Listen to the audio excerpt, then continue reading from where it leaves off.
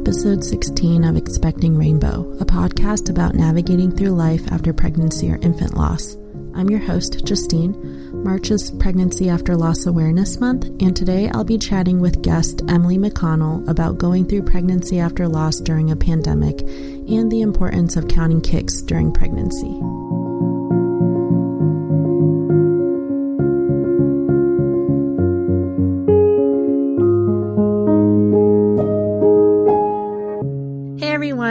I am here with Emily McConnell. She is mom to Margaret and Elise. She's also probably my closest mom friend and ambassador for Count the Kicks. Thanks for being here, Emily. I'm excited to chat. Thank you so much for having me. I'm so excited you're here. This has been a long time. I know every week I kept asking and it's just been months, but yeah, why don't you tell us a little bit about yourself and your family? So my name is Emily, as you said. I live in the Charleston area of South Carolina with my husband, our dog Remus, and our daughter Elise, who is 8 months old. And then we also have a daughter, Margaret, who is our first child. She would be turning 2 soon. She would be about 22 months. And she was born on May 10th of 2019 at 37 weeks gestation. And she was born still. And we do not have any conclusive reasons as to why. Everything was unfounded. There was no court accident. She was healthy. I was healthy. So just a lot of whys and what ifs with that. That's always really hard. What was it like in that first year? I know we share the experience of our firstborn dying, and we met at the Finley Project Gala, and the gala was shortly after Margaret died. Yeah, I think it was 11 or 12 weeks after. I found out about the Finley Project pretty quickly, and so they got in contact with me, I think, within a week of Margaret's birth/death. And so that first year, just afterwards, I mean, what a horrible time of life, really. Yeah. My husband and I decided that we wanted to become foster parents. That was something we had discussed doing before we had gotten pregnant with Margaret, but we just always thought that we would end up fostering after our children had kind of grown up and we were empty nesters, so to speak. My husband and I are both teachers, so we see a lot of students who, go through foster care, and we like kids, and so we just wanted to help. So after Margaret died, we just decided, what are we waiting for? So I think it was in August of 2019, we started doing the classes for that and getting certified. And by the end of December of 2019, we were certified foster parents. So that helped us have something to focus on after losing Margaret, but it didn't make it better. It just kind of gave my mind something else to do, while at the same time, that whole summer, I was very focused on getting pregnant again. And so even though we were in this horrible situation that we didn't want to be in, we also knew that we wanted to grow our family and, hopefully have living children. So we basically tried to get pregnant as soon as I got my first period after giving birth to Margaret. So that's also something that we did. And I found out I was pregnant with her about 6 months after Margaret had passed away. So by the time we had our first foster child come into our house, I was already pregnant. But it was, even though I was pregnant, it didn't take away any of the hurt and the pain that I was feeling for losing Margaret. So that was November, right? Yes. Of that year? Yes. And then shortly after, there was the pandemic. Yes. How was that, being pregnant through the pandemic and through COVID? Did you have protocols you had to follow for the doctor? Yeah, I would say that it was crazy.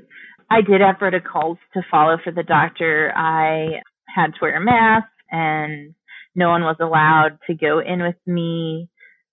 And I believe that my husband, he could have gone in for the anatomy scan, but we had already had that before COVID. So that was one of the things my office was letting people in for, was anatomy scan. But again, we had already had it. So he got to go in for one growth scan, which I think was around 30 or so weeks, because I was considered high risk. So I had a growth scan every 4 weeks once I reached like the middle of the second trimester. So it was crazy. But at the same time, school was closed. Well, school wasn't closed. We were working from home. And I had said, when Dustin and I, my husband, were talking about getting pregnant again, I had said that I wished that I could kind of just like hide away and be pregnant again, so I wouldn't have people asking me like a bunch of questions. And then I kind of got my wish, because I hadn't told anyone really at work that I was pregnant again, even though I'm sure they could tell. And so then the pandemic hit and we just stayed home. So I wasn't around people to ask me all sorts of questions, or whether I was so excited.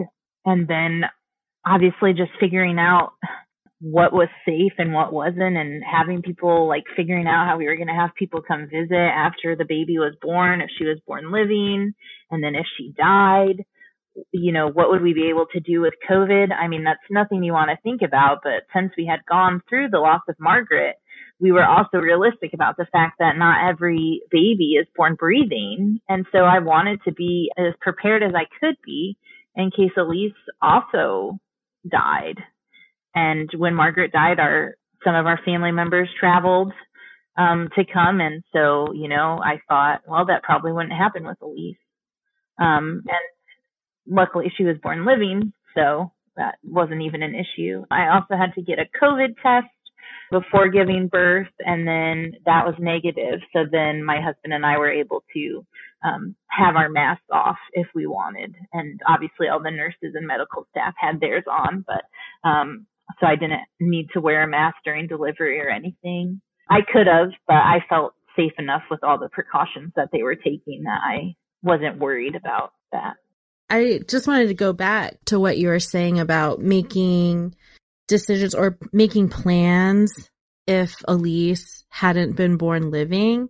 And that's something that I've been thinking about a lot. Like, I did all of these things when I was expecting Everett, like making the separate email for the baby newsletters. What were some things you guys planned, like preparing for the what if? Like, I felt like I don't know if Everett's going to be alive. So these are kind of the precautions that I'm taking just in case. Yeah. Well, throughout the whole pregnancy, I just tried to be thankful for like every day that I was given. So I would think like, okay, if she dies, at least, she knows that she was loved because, I'm talking to her, where we're reading to her, etc.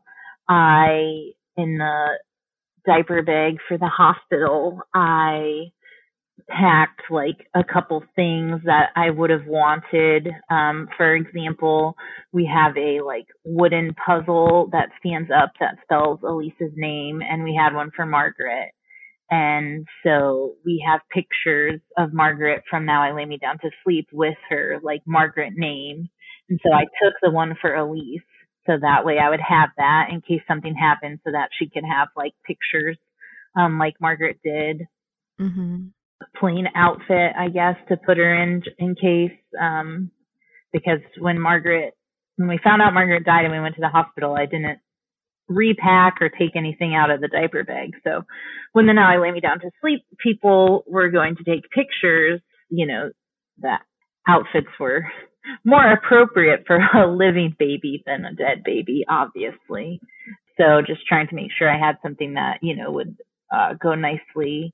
I had a matching swaddle and robe for myself and Margaret. And so with Elise, I wanted to have one as well, just in general. And so I ended up getting Elise like a rainbow one. And then I got myself like a solid colored robe that matched. So it wasn't quite the same as like matchy with Margaret, but it was still like, oh, I wore one of these with Margaret, so I'm going to wear one of these with Elise. Just things like that. And then how was it at the tail end of your pregnancy with Elise? Because I know with Margaret's pregnancy, when you found out she died, that was like the one appointment. Dustin didn't go with you. So how was it going to the last few appointments alone with Elise? It was rough. All the appointments that I had to go to for Elise by myself were rough. So basically any appointment I had with Elise before COVID, Dustin went with me. I was considered high risk, so I was seen in MFM too. So I was having lots of appointments. And so Dustin would take off work and we would go together. I was like scared to go by myself. So once COVID hit, I had to go by myself, and Dustin would wait in the, Dustin would drive me and then wait in the parking lot. So that way if something happened, he would be close. So going to the basically any of the ones once I was in the third trimester, without Dustin were just hard because I was always scared they were going to tell me that her heart was no longer beating or something else was wrong. And I had weekly NSTs, which were twice a week, and then weekly biophysical profiles, which were once a week. So I was going to the doctor a lot. So in one way, I was like more solid in my thinking about Elise being born alive. Like, okay, I just had an NST. It went well. She's good. But then in the back of my mind, like 4 hours later, I would be like, oh, well, that was 4 hours ago. Is she still okay? So I had because I was going so often, I had some reassurance about Dustin not being there, but him staying in the parking lot was helpful, and he would text me. And eventually, because I had gotten so used to going to the appointments by myself, it was okay. But I would have preferred him to have been there. And I was just, like I said, always worried that they were going to tell me something was wrong. And in fact, there was the growth scan that Dustin actually got to go to, or the biophysical profile somewhere in the third trimester. Elise's heart rate was, I don't know, I think it was in the 170s, and the sonographer said, is her heart rate always this high? And I had been seeing the same sonographer, so I was just like, I don't know, don't you have a record of that? And it ended up being that it wasn't really abnormally high, but it just seemed to not be as like resting as hers usually was. So she went and got my doctor, and they had me do an NST just to make sure that she was reacting fine and everything. And her heart rate was still high, but Dustin was there for that. And so I felt like, oh, thank goodness I'm not at this appointment alone, because, he would have been freaking out separately and I would have been freaking out. And what ended up happening was they brought me a lot of water. And so they thought that her heart rate was excelled because I was dehydrated, which maybe I was, but I also drink a ton of water, so I'm not sure. But needless to say, they had said if it hadn't have gone down, they would have sent me across the street to the hospital to do a longer NST. But sorry, that was a long answer to your question. No. I remember that too, because I remember you telling me they think I'm dehydrated, but I drank so much water. I don't think I'm dehydrated. Yeah, I don't know. And that appointment was like more so in the morning than some of my other appointments had been in the afternoon. But I don't know. Once I drank a few glasses of water, she was fine. So it was weird. Yeah. Did you ever go into labor and delivery just for precautions? Yes, I did. I think we went 3 or 4 times. So actually, Elise was delivered and I had just been to the doctor that day actually, and my mom had already arrived. So we were getting close to the day. So I guess this would have been June 30th. And I'd had an appointment that day, and I was going to have one like 2 days later, I think. And I was taking my blood pressure because that's something that MFM told me to do. And I had been resting and my blood pressure was high. And so I texted my doctor and she told me to take it again. So I did, and it was still high. So my husband and I, we went to labor and delivery.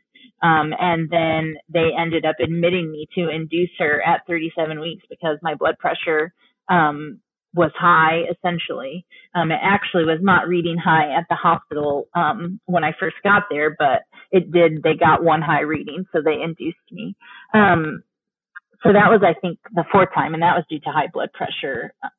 But the other 3 times we went because I was concerned about lack of fetal movement due to counting kicks, which is something I did not do with Margaret because I was not educated about the importance of doing it. So with Elise, I did it a lot, and it wasn't that she wasn't moving at all. It was just taking her longer to get her 10 kicks than it normally did. So if it normally took 4 to 6 minutes, one night it took 20 minutes, and I was not okay with that. So we went to labor and delivery.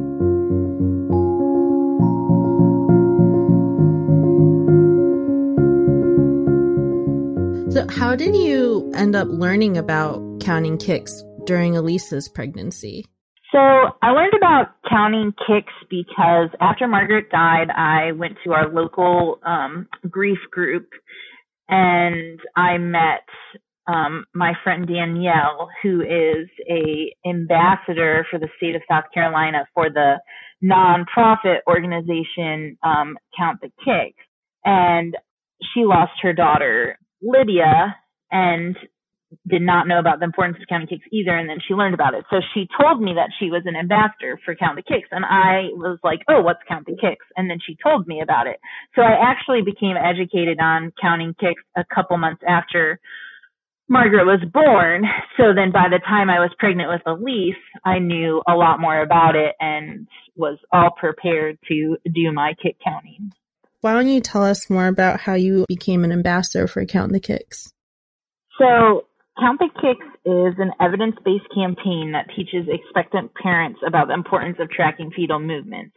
And it was created by the nonprofit Healthy Birthday Incorporated, which was an organization dedicated to preventing stillbirth through the public health campaign. This way people can donate money to Count the Kicks as a nonprofit. So my friend Danielle from Grief Group, like I said, educated me about Count the Kicks and told me she was an ambassador. And my grief group has previously held a walk every October during Pregnancy and Infant Loss Awareness Month to honor the babies who died too soon. Our grief group leader said that they were not doing the walk anymore because there had been some leadership change within the hospital, and they just didn't have a team and didn't have money to do it anymore, and that they were still going to do the ceremony at the church that they did sometime in the spring to honor babies. So I was talking to Danielle and was just saying that it really sucked that they didn't have a walk anymore, and I just wondered how we could maybe organize something together to have a walk. And we kind of decided that if we were going to have a walk, we needed to have some place for that money to go, because we weren't just going to be like, hey guys, Emily and Danielle are throwing this walk. This much money will get you a t-shirt, and then the money just goes to Emily and Danielle.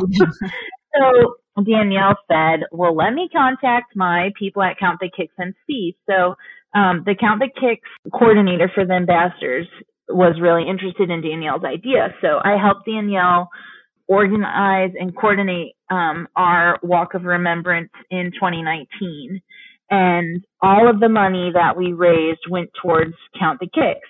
After the walk, the Count the Kicks ambassador overseer person reached out to me and asked if I would be interested in becoming an ambassador for the state of South Carolina, since Danielle and I work so well together. And so I accepted. So that's how I became the ambassador. And that's how I became more involved, was basically because I met Danielle and she told me about it. I think it's an excellent campaign to prevent stillbirth. It's evidence-based. It works.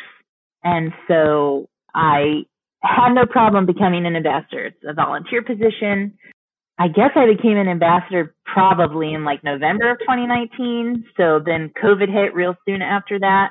But before COVID happened, Danielle and I were able to present at a conference in February of 2020 for teachers of health education, like family and health education. So people who would teach like childhood development or the class where the kids in the high school take care of the baby dolls. Mm-hmm. So not like gym.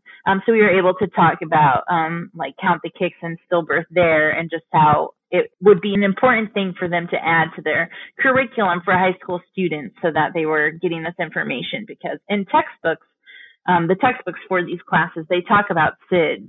So they talk about preventing death once the child is born. So we feel as though it's important to talk about preventing death before the child is born outside of the womb as well. Yeah. That's so cool that you can see this curriculum form and like have that awareness raised so that people can learn.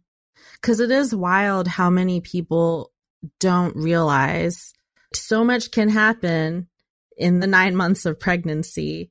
Yeah. Well, and even the information people get about counting kicks is incorrect sometimes. So, for example, our Now I Lay Me Down to Sleep photographer also took our photos, our maternity photos with Elise, and then our newborn photos of Elise, and then she coincidentally ended up moving in our neighborhood.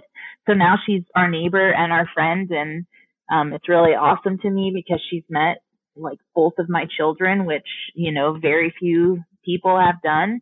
And she is expecting in July of this year. And she recently went to a expecting parent class, and she texted me, oh, they're talking about kick counting. And I said, great. I hope the information that they're giving you is correct. So she told me that the information they gave her was to count kicks twice a day and make sure you are getting 10 to 20 kicks in 2 hours. Well, based on all the evidence that we know that we can get from the evidence-based campaign of Count the Kicks, every baby is different and moves differently. So what you're really looking for is 10 kicks and just how long it takes your baby to get 10 kicks. So as I said earlier, Elise got 10 kicks within 4 to 6 minutes. And if it was over that, I freaked out and we went to labor and delivery. So some babies, it might be normal for them to get 10 kicks in an hour. But for Elise, if she had gotten 10 kicks in an hour, something would have been stressing her out and something would have been wrong. So I was then able to tell my neighbor and friend this, and then I also gave her one of my Count the Kicks brochures. So it's just interesting how we can count kicks to prevent stillbirth, but then some people talk about it, some people don't, but then the information out there about counting kicks is not always up to date. Right. And that's also frustrating. But now South Carolina is about to hopefully get all the right information because Count the Kicks is about to launch in the whole state of South Carolina, right? Yes, which is awesome. That's so exciting. How can people in other states become more involved with Count the Kicks or spreading awareness of kick counting? Okay, so how more people can get involved with Count the Kicks or share awareness is if you follow them on social media. So they have Facebook and Instagram. I'm pretty sure they also have Twitter, but I don't, so I can't speak to that for sure. But if you follow them on social media, you can then also share their posts. And sharing their posts just gets out the information of what Count the Kicks is to your friends. You can check out their website, which is counttthekicks.org. And if you are pregnant, they have a Count the Kicks app that is completely free. It counts twins, and it's available in like over 15 languages. If someone is interested in becoming an ambassador, they can just go to the website. If you're interested in knowing what's available in your state, because South Carolina is not the only state that is about to have free materials for all health practices, there are other states that already do. So you can also go to the website and see if there's an ambassador in your state, and you can reach out to that person. If you are interested in more information, or if you want materials, they can provide you with that. Or if you want to see if they need any support, you could reach out to the ambassador that way. You could reach out to the ambassador to get the materials to provide to your doctor or friends and family. You can also order them online, but if they're free, if you live in a state where Count the Kicks is funded, which is what you mean by Count the Kicks getting ready to launch in South Carolina, is that our DHEC is getting ready to fund Count the Kicks as part of the public health campaign. So all the doctors' offices and hospitals, etc., will be able to get Count the Kicks materials for free in the state of South Carolina, and then will be able to provide them to their patients. And you can share the app with people you know that are pregnant. You can always donate because it is a nonprofit. They're always in need of money for just getting the word out there, but also app updates and, partnering with people. There are YouTube videos discussing Count the Kicks and how to count kicks if you are pregnant yourself or know someone who is. There are resources such as can go on the website to see the evidence-based resources on the importance of fetal monitoring in the third trimester and the importance of counting kicks. And you can see the reduction of stillbirth rate in the state of Iowa, which is where Count the Kicks launched. And I believe now, since its launch, it has reduced the stillbirth rate 35% by making people aware of counting kicks and doing it correctly. 35% in Iowa? Wow. That's so amazing. Yeah. So it's different by each state. And obviously the data is a year behind. So I'm pretty sure when we presented at the conference in 2020, it had just come out and was the data from maybe 2018. And they also have on the website baby saves, which is where you can meet babies who were saved by kick counting. So that's sharing babies and ways to show the importance of the life-saving campaign. Yeah, I get those emails, and it's just so every time I see a picture of a baby and read the story, it really, I think when I was pregnant, it encouraged me to really speak up and advocate for myself because, why not? Like, why wouldn't you say something? Because it might not seem like a big deal, but just going in could save your baby's life. Yes, I agree. Those baby save stories. And that's something, if you start following the Count the Kicks page, I would encourage everyone to share those baby saves because I think I agree with you. It encourages people to speak up. And especially with COVID, some women are seeing their doctors less because they're trying to limit, how many people are in the office and how often they're seeing patients. And so just really trying to get people to advocate for themselves if they think something is amiss.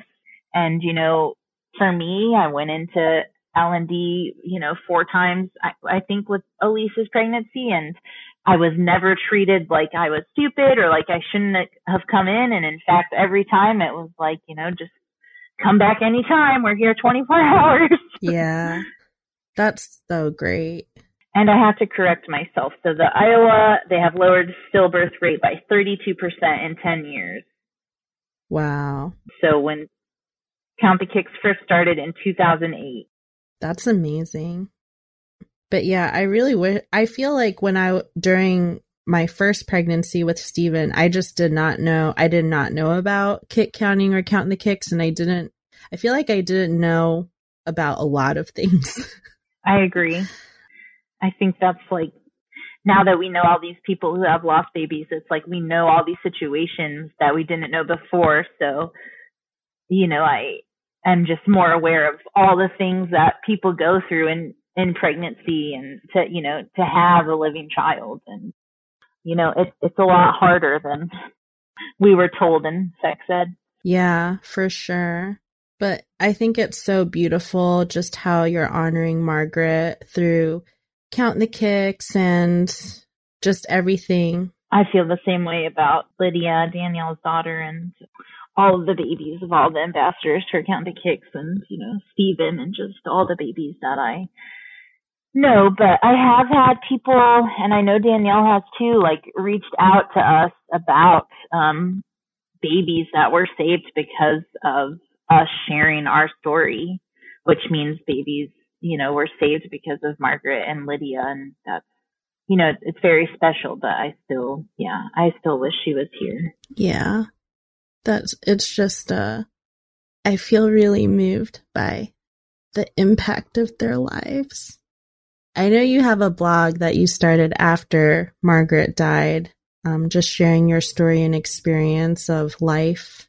Yes, it's called stillourmaggie.com, and I have been very bad about posting recently. So I do have a couple posts about pregnancy after loss and a couple posts after Elise has been born, but most of it is Margaret's story and things that, and about the Walk of Remembrance, which was the first Count the Kicks South Carolina walk. But I need to get back to writing. I know that there's probably not a lot of people that even follow it, but I do think sometimes like, oh my gosh, I got to get back to my fans. Like I gotta get back to the community and help people. I know our grief group nurse always gives our blog to new lost parents, and so I do just think like, I remember what it was like to feel that raw pain, and just reading other people's experiences and listening to other people's experiences helped me so much, because it was like, other people have gone through this, which is so horrible, because you don't want anyone to experience that pain, but at the same time, you don't want to be alone. And so I just, so we do have the blog. That's why we started it. And my husband and I both write, and we have the Instagram that goes with the blog. So it's just at stillourmaggie. And I would encourage your listeners to follow, and hopefully that will give me some motivation to keep writing. Well, I think you've been doing posting on the Instagram. I have been, but I haven't even done that in a while. I used to do it, try to post every week, but life. I know. And that's another thing that we've talked about too. I think for both of us, sometimes it's hard to separate that, trying to raise awareness and share our experiences while also parenting after loss. It's like, how do we find the balance and not fall into the emotional spiral that can happen while taking care of Everett and Elise? Right. And it is hard. And I feel like you just have to be in that headspace where, I feel like I can really just let myself go. And sometimes, that's at night after my living child has gone to bed, and I just, don't want to spend 3 hours crying. But even though I haven't been posting on the blog, I have a notebook that I handwrite letters to Margaret in, and so I have done that more than writing things on my computer to post on the blog. So I would also encourage anyone who is living life after loss to write to their child, even if it's just once a year on their birthday or even less than that. I found it really, in a sense, a nice way to connect with her, even though I'm not, she's not there, but yeah, I know. It feels like I'm talking to her. Yeah. Thanks so much for joining and chatting with me today, and just sharing about your PAL experience and also more about Count the Kicks. And I'll be including all of the Count the Kicks information you shared in the show notes. Awesome. Thanks so much for having me. It was a pleasure. I look forward to perhaps being on this podcast again. Yes, I'm sure you will. We have plans.